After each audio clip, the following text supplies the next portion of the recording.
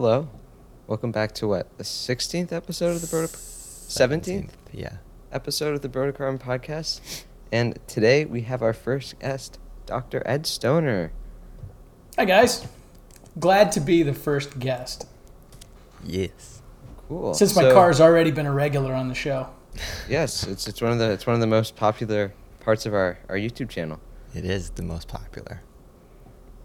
So I think today it's gonna be different than normal because today's gonna be the first ever podcast that's actually structured. That's actually so true. But we could freeform if you want. Well, no, but we have topics that we wanted to talk about today, Okay. so it'll be structured in that sense. Do you want to first start by introducing yourself, Dr. Stoner? Hi, I'm Ed Stoner, the Assistant Dean for the College of Education at Temple University, and previously an Athletic Director, Executive Director, Senior Associate Athletic Director, a number of different titles in a variety of places around the country. And your main background is within college athletics, correct? That was where I spent 20 plus years, yes. Yes. So today in our podcast, we're actually going to be talking a little bit about college athletics. So for those of you who don't know, there's a bunch going on in college athletics right now, from everything from the whole coronavirus, some schools canceling sports, some schools only playing in conference, to the broader of the name, image, likeness, where, as some of you may have heard, college players and some people are arguing that college football players, or just college athletes in general, should be paid for their name, image, and likeness to be used by the school, and some don't. And so we also want to get his views on some of those and a couple other topics, like the difference between Division 1, 2, and 3, and the whole farm league system within professional sports. Cool. What do you want to know? Start with the questions, Drew. Tyler. All right, Tyler. So I'm interested first what you think about this whole name, image, likeness, college athletes getting paid. Well, I mean, I see like especially with like college basketball, there's a lot of like one and dones, and like they're like preparing, I guess, for like when they hit the NBA. Like say for Zion, like everyone knew he was gonna be a big hit in the NBA, and so like I see like why like companies like Nike would wanna like hire him like before he hit the NBA. But at the same time, yeah, I see like it's like not everyone is gonna, no one, like there's so many college players and a lot of them don't get like that recognition. So yeah, I agree, like not everyone should be getting that. So do you agree with the whole like colleges should have to pay players to use their name on like a jersey if they sell that jersey at a sporting event? I don't think they should, because I mean, are they selling, I don't know if they're selling themselves or just like it's because their team, I don't know. Interesting. So Dr. Stoner, obviously having a background within college athletics, and you've spent all of your time in the college athletic world previous to when college athletes would be paid for their name, image, and likeness. What's your stance on this whole name, image, likeness? What do you think about it, and how do you think it will affect bigger schools versus smaller schools? Well, I'm a little bit of a purist from that standpoint, and think part of the reason that you go to college is to get an education, not to profit and take your name, image, and likeness to some place to benefit, versus the desire to get an education in a place that is a good fit for you, where you can also have exposure for that potential to get your living down the road. From a standpoint of, with coaches making millions of dollars, however, it does make it difficult to argue to the student athletes that you shouldn't get anything other than your college education and the support that comes with it. But even that is a pretty sizable investment. And if you look at that and say, now you start taking advantage of the ability to utilize your name, image, and likeness, you're going to start getting taxed on those. And then should you be taxed on the benefits that you're getting at the university, which now all of a sudden becomes hundreds of thousands of dollars potentially, because they're taking you on travel, they're giving you all this scholarship and support, the additional expense now many are paying for the full cost of attendance.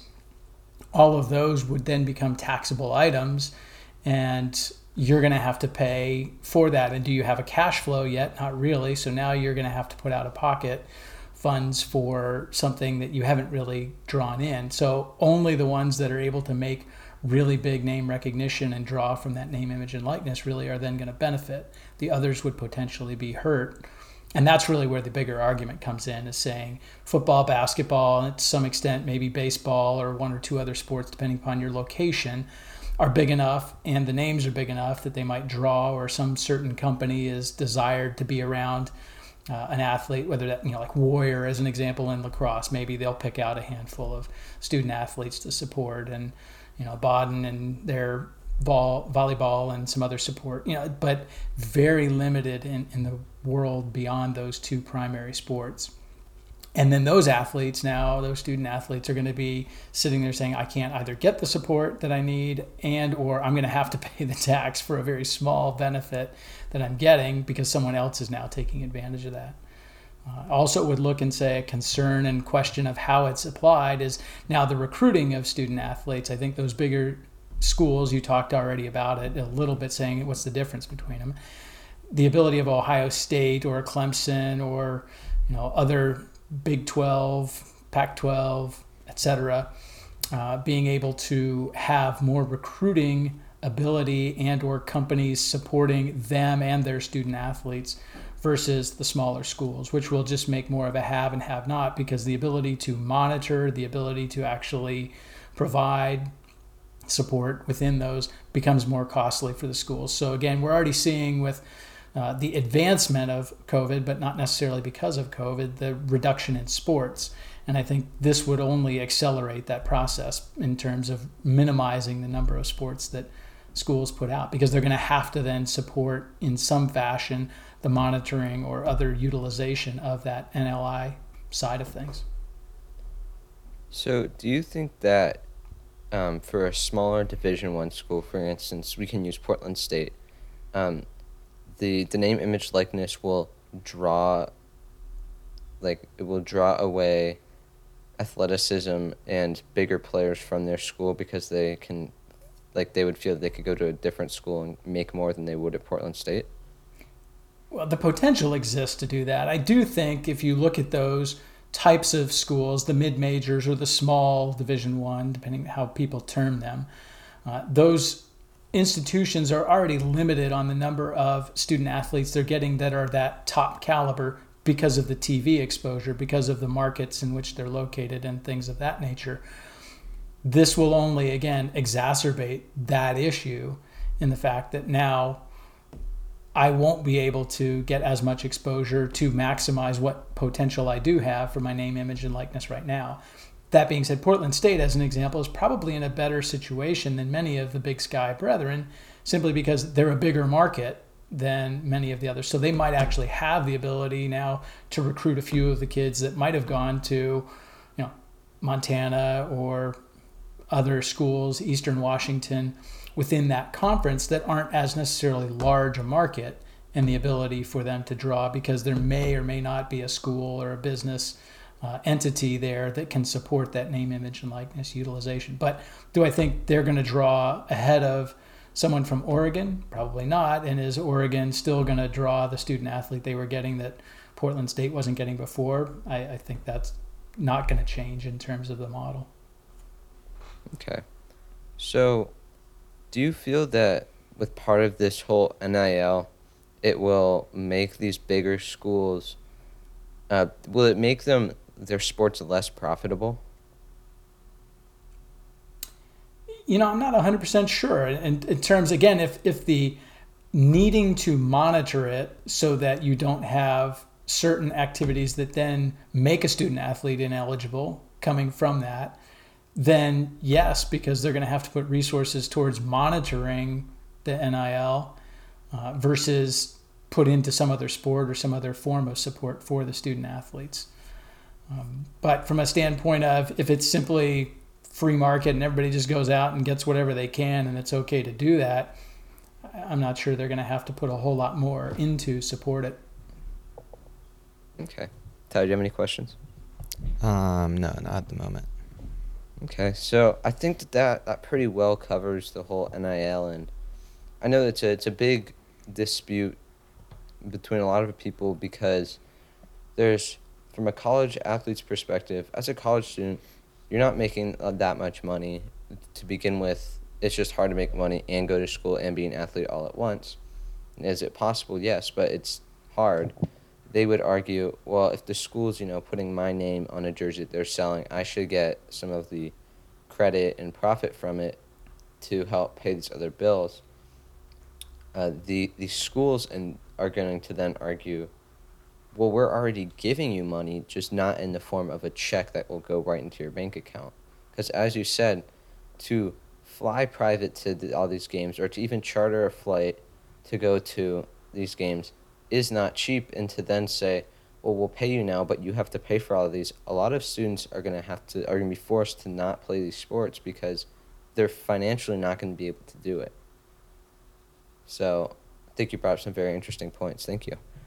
Sure. And I do think from that standpoint of, you talk about the school using their name on the back of a jersey, I do think that's again a questionable way in which of saying, okay, you're a student athlete for us. That's always been a trade-off because you got your college education, you had your tutors, you had coaching support, all of these sports medicine, weight training, blah blah blah. From a standpoint versus the student athlete now saying, well, I'm going to use my jersey from Ohio State or Duke or wherever else with my name on it, and I'm going to get credit for it. Well, now you're doing the exact opposite, which is how much of the sale is Ohio State or Duke versus your own name. So sell a jersey that's just number 1 in some random color with Williams on the back of it. And now is Zion going to sell as many as it does with Duke on it? And that's, again, where the rubber meets the road of how you're going to divvy up what's in there. You could say, okay, well, you can put the Duke on the front, but you still have to pay the 7, 8, 9% college royalty on it. So the university is going to make their money that way. And whatever additional royalty is built on, now the pricing point, is that going to price people out of buying the material anyway? Who knows? Like, again, remain to be seen, but that is part of the free market side of things that they're looking at. Awesome. Thank you. So this will kind of help us transition into the next topic, but speaking of jersey sales, Devontae Friga, who just graduated from playing his senior year at Mount Union, which is a Division III college, is selling his Mount Union jersey with his name and number on it, paying the college royalty. And so some people are saying, well, if the school was selling it before, should you have been able to keep the money, or should the school have been able to keep it because you were still a student there? So which side would you agree with more? So again, is his name on the back of the jersey, or is it just the number that he wore when he played it? It's the number and the name. Yeah, and again, that's why I'm saying I think that would be one where you would split those royalties, or there'd be an additional royalty fee on it, so that they could each have them, because there is some value in his name being on it. Obviously, people are going to say, oh, I remember the days when he was on that team, versus most people are going to associate with whatever number he wore. But let's face it, in a lot of places, there'll be another person wearing that same number 5 years from now that's probably still a decent player, or that others are going to go, oh, that's the one I remember. And so they're buying it for that concept and memory, not his name. So the Mount Union jersey and a number is then Mount Union's. But if they're putting the name on the back of it, then certainly there's some claim to having the proceeds, or at least a portion or an additional royalty on it. Interesting. So I think this is a good transition into the next topic, talking about the difference between Division I, Division II, and Division III within the NCAA. I know, Tyler, from our peers, whenever you hear people talking about Division II or Division III, it's always kind of looked down upon because it's not Division I. And it's like, oh, well, he wasn't good enough for Division I, or like, oh, he must just not be good, so he was like forced to go into play in Division II or Division III. From working with the athletic side and seeing the talent, what do you think the differences are between Division I, II, and III? And do you really think that Division II and Division III are where the quote-unquote D1 rejects go, where the kids who aren't that good go? Well, I don't think any student athlete who's playing, whether it's 1, 2, or 3 in terms of their division, is a reject. I mean, they're definitively all pretty talented to be at that level. Part of the Division 3 is people are choosing to go where it's a better fit for them and the type of education they want to get. And it has nothing to do with their ability. They're just looking and saying that fine line. The old saying, and I don't know if the numbers are still accurate, but it was 2% of high school student athletes, 1%, depending upon how some people talk about it, make it to college athletics, period. And 1 or 2% of college athletes make it to the pros. So your numbers are just so astronomically limited in terms of the chances. Some of those student athletes are looking, saying, I really do want a degree from, let's say, Amherst College. And how many pro athletes have come out of Amherst? I don't know. Probably not that many, but I'm sure there's 1 or 2 somewhere along the way that did. But most of them have said, I'm going to go there and get a great education, or the type of education that fits me best, rather than large state U or football powerhouse, basketball powerhouse X. And so are they any less talented than somebody else? Probably not. Are there a lot of those student athletes in Division 2 or 3 that are equally capable of high level Division 1? That's probably also a limited audience. But the difference in Division 1, if you looked at a lot of those cases between, say, an ACC school and a CAA school, which is your football championship subdivision versus football bowl subdivision, the first strings are all fairly close. There's still a little more talent or a little higher level typically in that bowl subdivision than the championship subdivision. But when they play first quarter, let's say in that game, they're pretty evenly matched. The problem then comes in the second string and the third string. It's those D1 bigger schools have a deeper bench, and therefore there are a lot of them that are all at the same level. Whereas at Division 2, Division 3, that one athlete or that first string, then there's a drop-off. But even the drop-off, there's still a really good program or a really good level of athletics within that. And then funding is part of what creates that disparity and desire to be at a different level, because if you have all the money for the strength and conditioning, you have all the money for the recruiting, you have all the money for providing nutrition programming, etc., all of those support and then enhance the individuals who are already there for that purpose involved in that, versus we have some support and it's there for you, but it's really on your own or your own extra effort to create some of those, and you have to choose to go there versus being heavily wooed from an athletic standpoint. Interesting. So I was going to bring up a question, but you kind of answered it within the fact that talking about how Division 2 or Division 3 might have a shallower bench or a bench with quote-unquote less talent than a D1 school. And I was going to say, do you think that that's partially responsible because of funding? Given these bigger schools, we can use, for instance, like the University of Oregon, which is they used to be super good, now they're pretty good at football, versus you go to a school like Mountain Union is one of the best Division 3 football colleges in the country, but their resources are nowhere close. And do you think that the Division 3 versus Division 1 gap is responsible because of funding? So let's use the University of Dayton as an example for that. And in an era bygone now, they were Division 3 football, but they were Division 1 in everything else. And they had the resources to support more services and support for football than most of the Division 3 programs. And they were traditionally a powerhouse, won national championships in Division 3 football.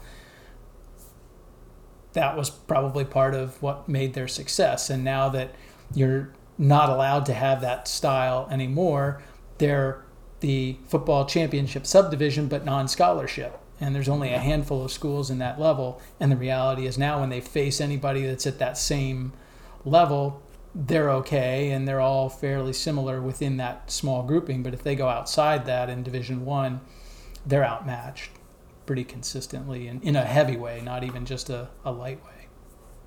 Okay, interesting. Tyler, do you want to talk a little bit about the Farm League thing? I mean, yeah, sure. I mean, I don't really follow baseball a lot, but it is interesting how like I mean like how many players are on like an MLB team? I don't even know the roster size these days. But like I mean, you assume it'd be like I mean around or maybe even less than a football team. So if it's about like having like depth in like a roster, like it makes sense that football would do that too, because they have the players to be able to put them in the farm leagues and still have enough players to play. And so it's interesting why only baseball does that and football doesn't. So in theory, football has a taxi squad. They have the players that are sort of waiting in the wings should someone get hurt. And that is one of the interesting pieces. Like college, you're not able to just say, okay, I'll fill in.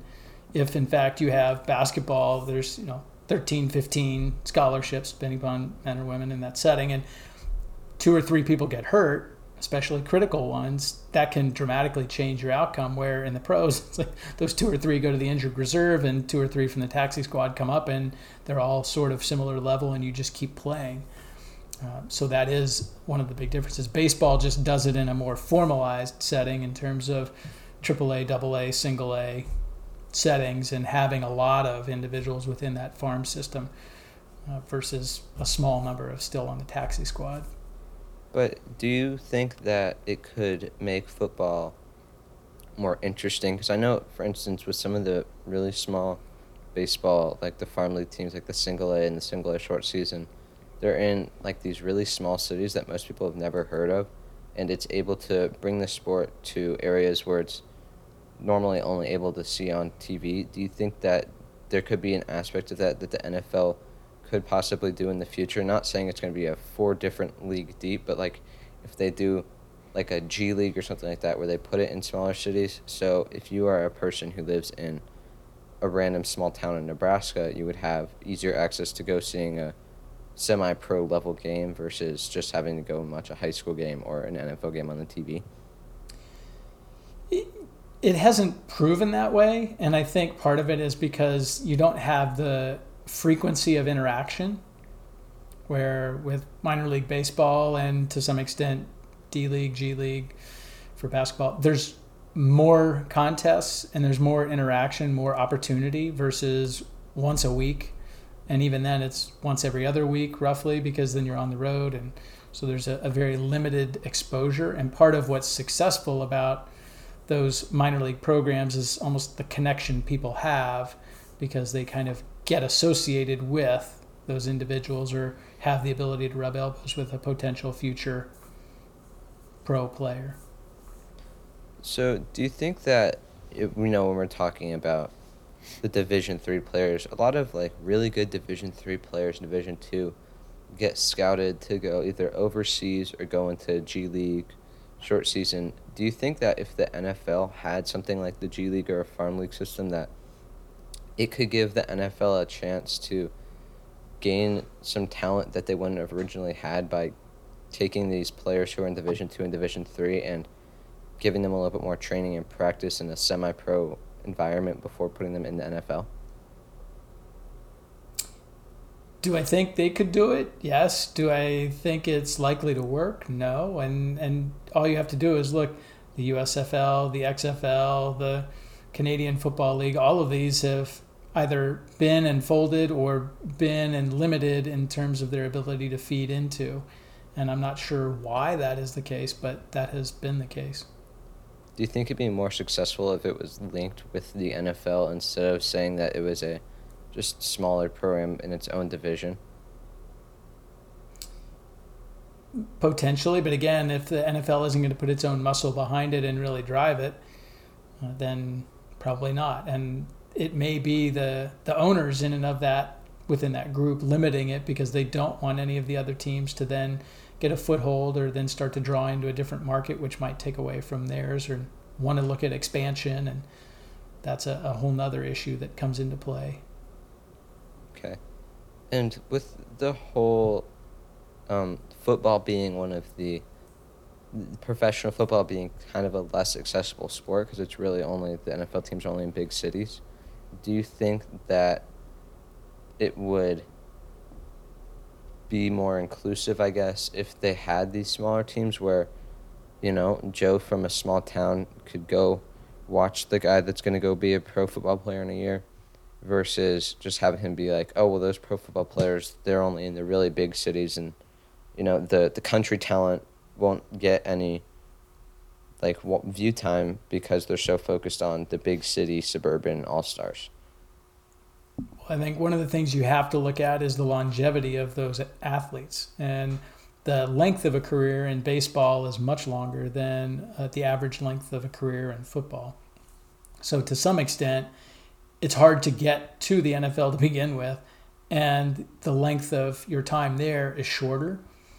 So saying you're going to have to play a physically demanding game in a minor league setting to work your way to the NFL could be that other aspect of limiting it, where baseball gives you the ability to have 2 or 3 years, really connect with people in the minors, and then get your chance in the big leagues to move on and still have a decent length career in that setting.